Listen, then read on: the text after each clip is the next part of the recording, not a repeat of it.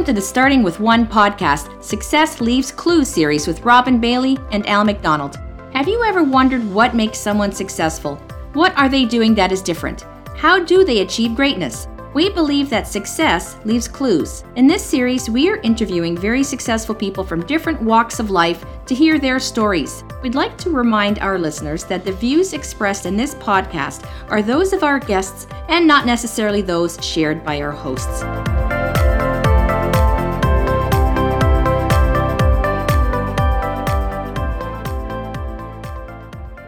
Welcome back to the Starting With One podcast, Success Leaves Clues series. Today's episode is sponsored by Life and Legacy Advisory Group. We believe sound financial advice improves people's lives. We are also brought to you by ARIA Benefits. We believe well-designed employee benefit programs enhance people's lives. I'm your host, Robin Bailey, here with my co-host and business partner, Al McDonald. Al, how's your day going?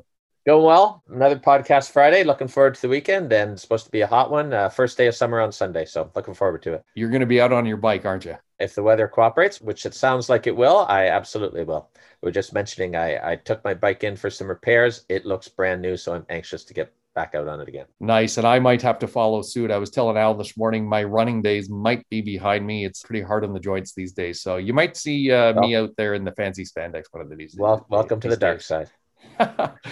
I'm excited about today. I was really looking forward to this episode. Our guest today is Michael Ash. And Michael is an integrated strategist who has worked with advertising campaigns for some of the world's most famous brands and startups across seven different countries.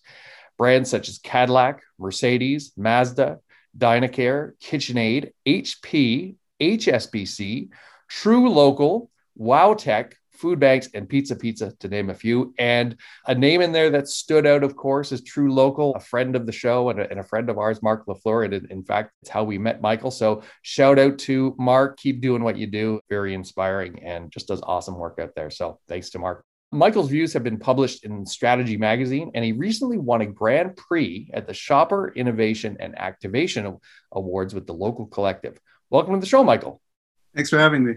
Yeah, great to have you here. Why don't we start at the beginning? Because I've always wondered, how does someone get into advertising? How did that all start?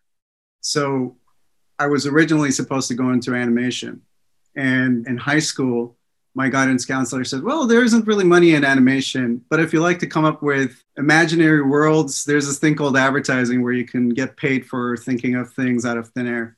So I thought that was really cool. And I put together a portfolio and went around shopping around town in different universities, got full scholarship from OCAD, and I went there to study art direction and copywriting. I studied art direction and copywriting, and I fell in love with the world of advertising and creativity.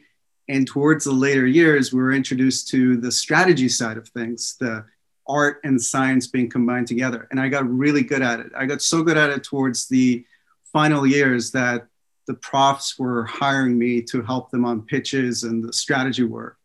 And so I was graduating with a full distinction, had a scholarship from Leo Burnett. I thought I was going to go and crush it.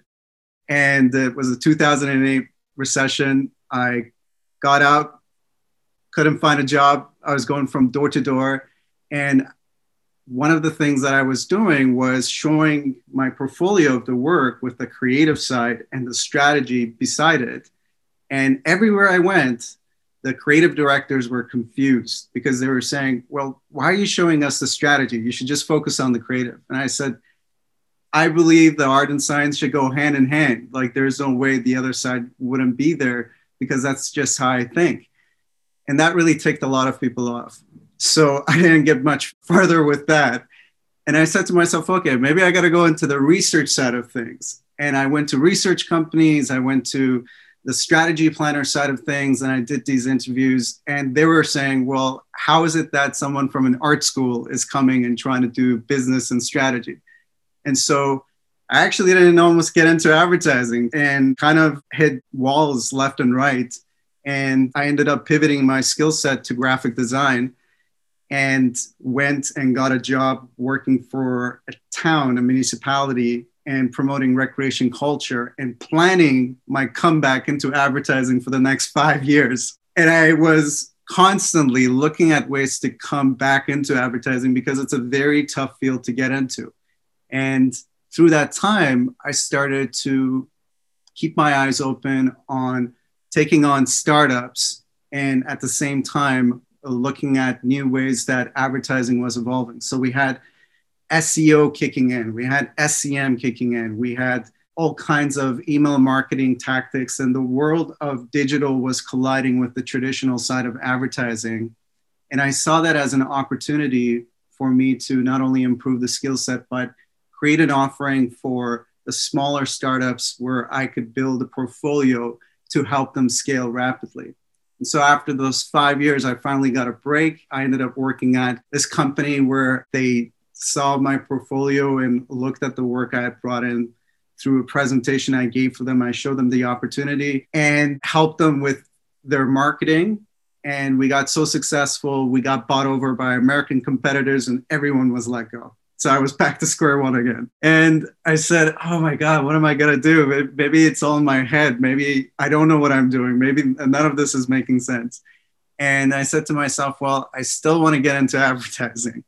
And one of the meccas of advertising is London, England. So I said, I'll take my severance package and I'll go in London, England, and I'll try to find another job in advertising. So back in trying to get into advertising. And I went door to door from company to company, doing all kinds of stunts to get their attention. And eventually there was this casting call, more or less, for someone to come in and show the future of marketing in 10 slides or less. And I went in and I gave that presentation and I got signed onto it. And I got exposed to brands like Mercedes. And I got to learn about this new form of advertising where what is called digital marketing, where the world of the creative, the analytics, and the strategy was being combined together. And I worked on mapping the user journey of the consumers in the UK and how they went about their Mercedes. And at the same time, I was growing in the ranks and working on collaborating with pitches for different auto manufacturers like Aston Martin, working with the AA, et cetera. And I thought to myself, man, I could take all this knowledge, come back to Canada, and I'm going to blow it out of the water and get into the advertising side in Canada. And I came back and I couldn't get a job in advertising in Canada. So I hit a wall again. And I spent the next 5 months going through all these interviews where people were saying, well, what's your UK experience was like? What? And I would be telling them about this thing where the creative, the strategy, and the data are combined together and it's coming. And they would be like, yeah, we don't have a job description for that here, but thanks for coming. We loved your experience. And eventually I started to create these speculative decks that went around to different agencies. And I tried to show them, well, this is the possibilities for your client with digital marketing. This is the possibility for it. I didn't land anything in that agency world, but I got a break with the Art of Productions, which was the largest conference organizer in Canada. And they were very ahead of their time because they had speakers ranging from like Amy Cuddy to Gary Vaynerchuk to Chris Hadfield. And I had to get people to sit in those auditorium, fill up 2,000 people. And I brought in those skills together, helped them trend nationally twice on Twitter with zero budget, helped them bring in their best sales record in 10 years, and really combine the art and science of everything within advertising. And right around the 1 year mark, I started to get emails from people that I had emailed a year before with the deck that I was sharing. And they said, hey, we're reviewing your deck and we'd like to kind of poach you and come in. And that's where I got this opportunity to finally get back into advertising. And I started to work on all these big brands. I started to show them what the possibilities are between combining the old traditional way of advertising and the new way of advertising. And I climbed the ladders, and fast forward to today, I'm the integrated strategy director at an ad agency called The Local Collective. I'm listening to your story, Michael, and you come out of school and you can't find a job, but it sounds to me like early on, in your own words, you knew you wanted to combine the art and the science, and maybe the world wasn't ready at the time. So you faced a lot of setbacks. I'm curious to know, I know a lot of people who would have given up and maybe gone into another career, but you kept going. And I mean, so much you went over to the UK and started knocking on doors. What was the motivation there to keep going and not give up on that idea that now it sounds like it came to fruition eventually, and you had that idea early on? Why didn't you give up? What kept you going all that whole time? My curiosity, it's just something I couldn't shake off. There's something about feeling fulfilled when you're following your curiosity that nothing else gives me that feeling of being whole than following my curiosity. And everything else that I was doing was the rational way of trying to survive. And every time I had a setback and people were saying, well, why do you think you could do this? Why do you think you could do that? Looking at every book that I read, the self-help books, the Napoleon Hill books, all those books that always told me about persevering if you really believed in something, I always believe that if you follow your curiosity, no matter how much the world tells you it's not going to happen, if you have conviction in what you believe in, then it's a matter of perseverance. And the walls are just there to stop other people. And sometimes it's like the timing. So that's, I think, actually kind of why I just connect with startup founders a lot over the years is they see things where other people don't see it. The difference between them and the other folks is the conviction to keep going. It's a great message.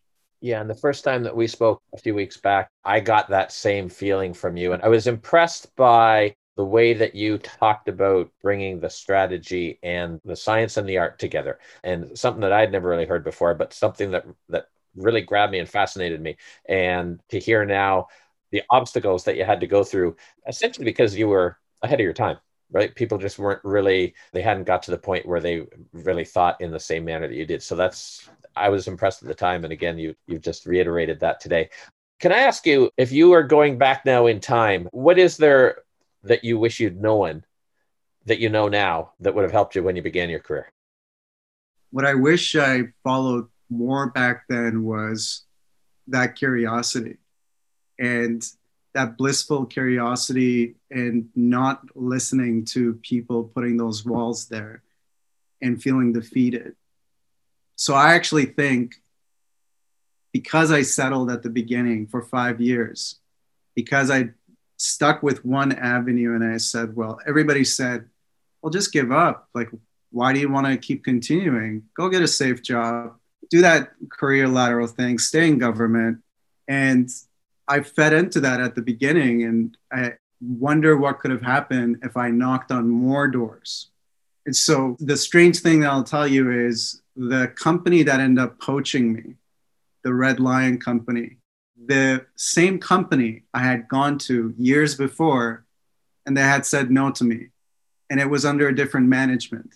And the thing that I think about from time to time is like so many people that I see lose heart along the way. And I lost heart for 5 years and I was trying to do that comeback and get back into it. But if I have to be honest with myself, the first 3 years of that, I was a zombie staring at cubicles and trying to figure out that plan, but my heart wasn't really fully in there.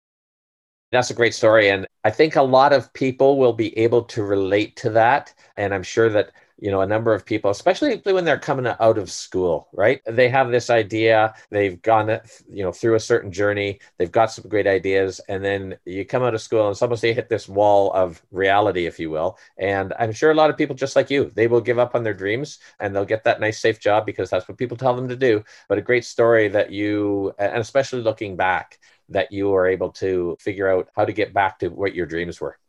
Yeah, and I'm really thankful that I was able to wake up after that 5-year kind of dry run and get fed up to the point where I was going to go back into following it.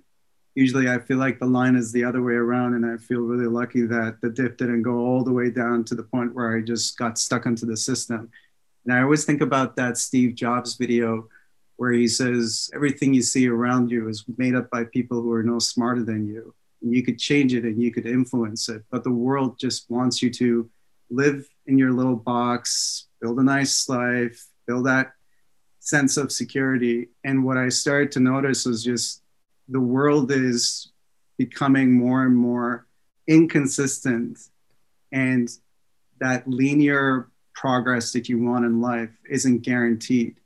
So the only thing that you can do is try to influence the things that you can control. And I think the thing a lot of people get caught up in is trying to influence things that are outside of their control instead of figuring out how to maneuver inside the system.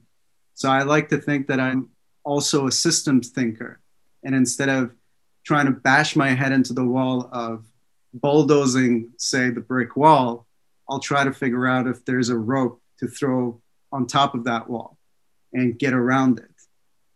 And I think that's kind of something that takes a long time to figure out with anything, especially within the startup world or any kind of professional business that I've helped out.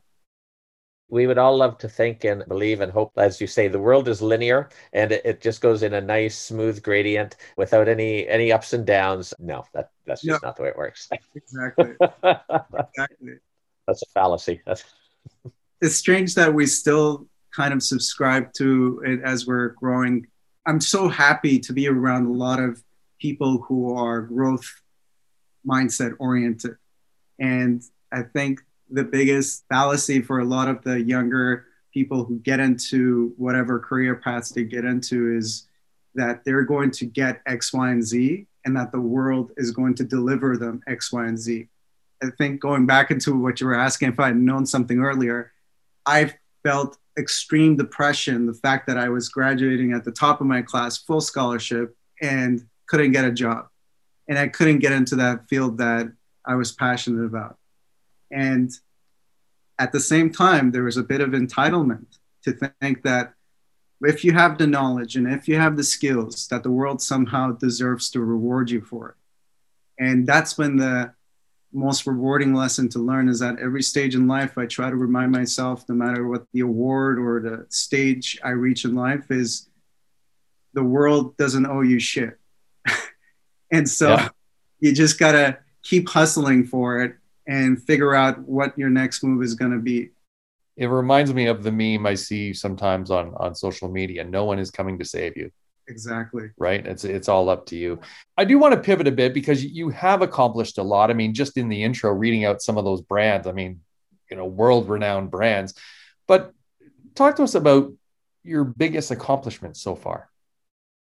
The biggest accomplishment so far came recently with my work with the local collective as a team. We won an award for shopper innovation. We got a client, which was the Roncesvalles BIA, and they came to us and they said, a lot of the folks around our neighborhood are struggling with their businesses because it's the holiday season, it's COVID, it's really tough, and we need more people to shop local. A lot of the folks say we love to shop local. Majority of Canadians like to say they shop local, but the reality is they have Amazon boxes stacked against their house. And so the team had come across the insight through the research that it's the absence of these favorite stores that people have that actually creates the urgency. So closing soon doesn't create as much urgency as the business has gone out and then they walk by it and say, oh, if I only knew that these guys were really in trouble. So the team came up with this idea to shut down more than 50 stores. And so we got out there in the middle of the night in November and we boarded up all these stores with for lease signs. And we created shock and urgency in the community, so much so that the way we had orchestrated it through social, through the stunt itself, through the MPs and MPP coming in at sequence times, started the day off with shocking people through the social channels. And people then started walking on the street and they were losing their mind. It was complete chaos. And then the message started to roll out. Then the reveal came later in the day that Amazon is never up for lease. And so the signs came down and it was revealed that this was a campaign. And by that point, we had all kinds of news trucks coming in, and we had over 47 different outlets covering. It got national coverage, generated over 250 million earned impressions, coverage for more than 70 hours. And it was a big accomplishment because that's the type of thing that you would typically need millions of dollars to do with the ad agency model itself. And so that was a big accomplishment, not only for that, but also putting a spotlight on shopping local in a way that really captured the heart and minds of people with the BIA that we were working with. And then independently, one of the things that I always wanted to prove to myself is that I could take this knowledge that now I've helped all these corporations, and I could apply the fundamentals of the art and science being combined together for a startup. And a startup came to me around a year and a half ago, and the guy said, listen, I got no money, but I got this great idea and I'm working on it. And I hear this all the time. And I looked at the product, I looked at the software, it was great software for B2B sales. And I said, okay, I'll take you on, I'll help you.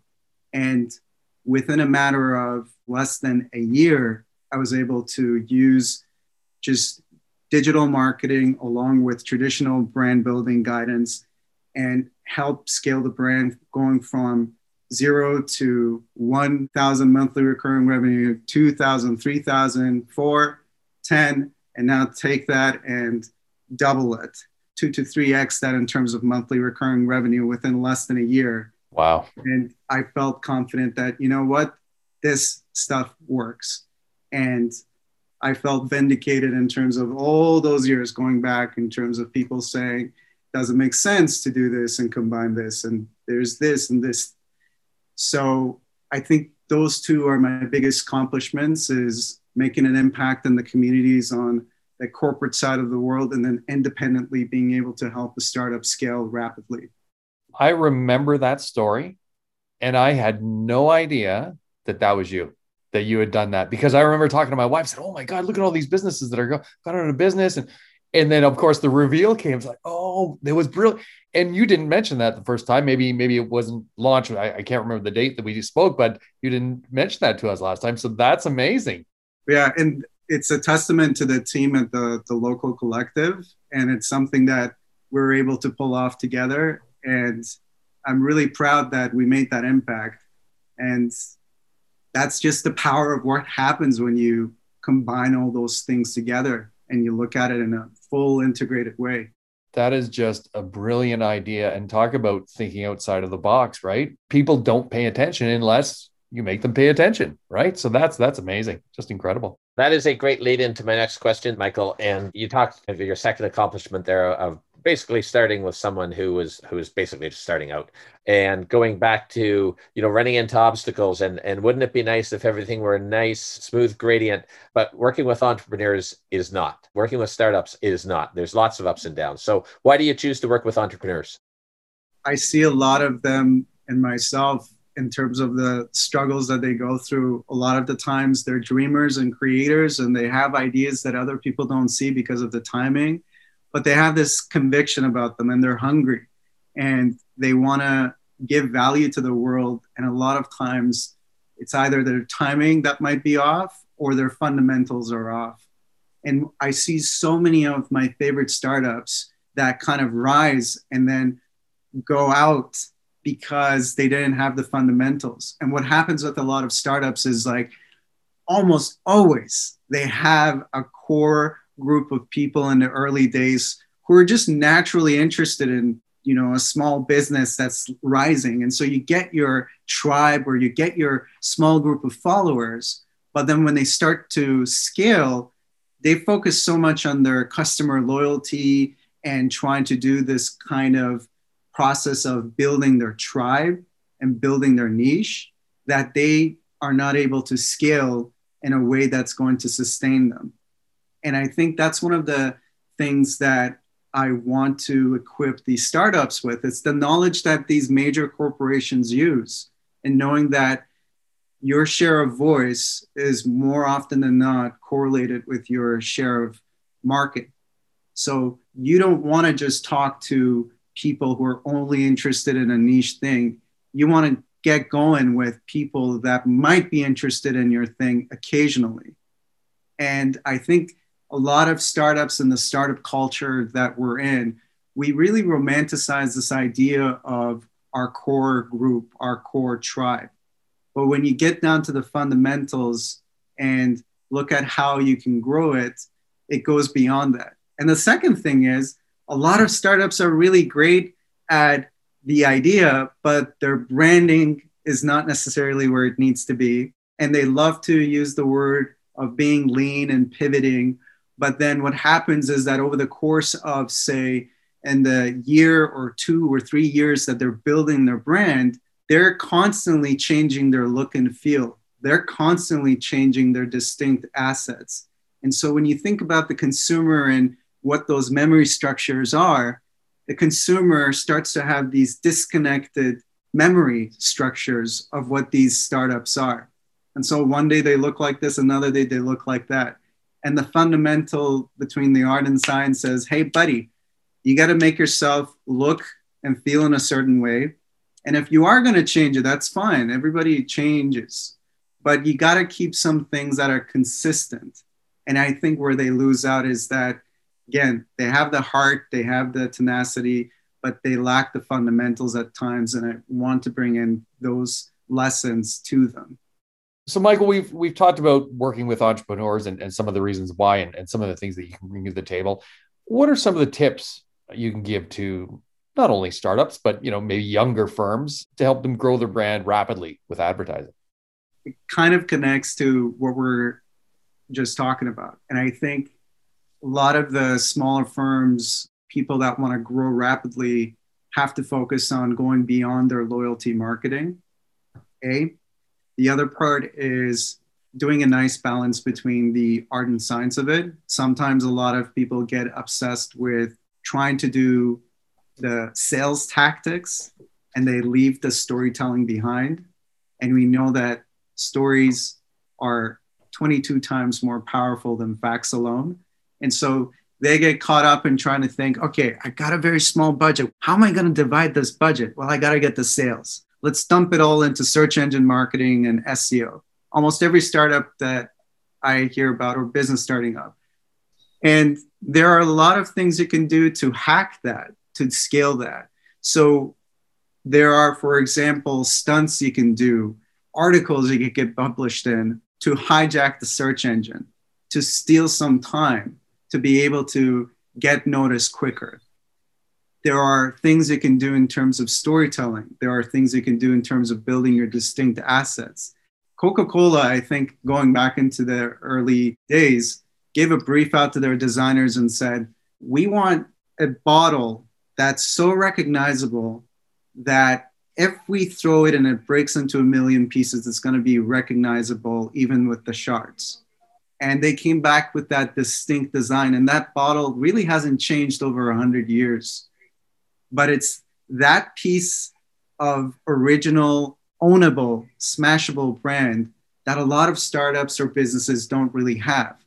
And so they get caught up in the ideas, they get caught up in the service and the values, but they got to romanticize and build things that are going to stay in people's heads just as much as they're going to try to give the sales. And then in terms of if there was a gun to their head and they were trying to map out their budgeting, the rule of thumb is spend 60% of your energy on brand building if you're a B2C company, and then 40% of it on sales. And if you're a B2B company, that's slightly different. It's about 55% is going to be on sales, and then the 45% in that other sense is going to be the brand building side of it. And using these slight fundamentals, again, mixing the art and science of it, can really help you grow. And I think a lot of people get caught up, especially in the early days, with just believing that the data and the performance marketing can help them scale rapidly. But combining the art and science of it does wonders. I love doing this podcast because I learn something every single time. And you've given us so much information here today. And I think the listeners are going to really enjoy this episode. But you've done it twice to me now in the podcast. I didn't realize early on that was you pulling that stunt, as you called it, about closing down. So that was really cool. But the Coke bottle, You are absolutely right. That breaks, you still know that's a Coke bottle anywhere in the world, right? Just amazing. This has been fantastic. I'm so glad that we've met. We're in each other's networks now. And as I said, I think our listeners are going to get a lot of value out of this. So thanks for joining us today, Michael. And I think it's an amazing story. It's a story of persistence and curiosity and what led you to become where you are now. So I think it's a great message to deliver. What's the best way for people to reach out if they have questions about yourself or what you're doing at your firm? If you want to reach me out on social, my handle is @TheMichaelAsh. You can also visit my website, themichaelash.com, or send me an email at michael@themichaelash.com. All right, wonderful. All right, that does it for today's episode. As always, I really enjoyed these conversations. I hope you do too. If you have any questions for Al or myself, please feel free to give us a call or by joining the conversation on LinkedIn. Success leaves clues, my friends. And remember, it all starts with one.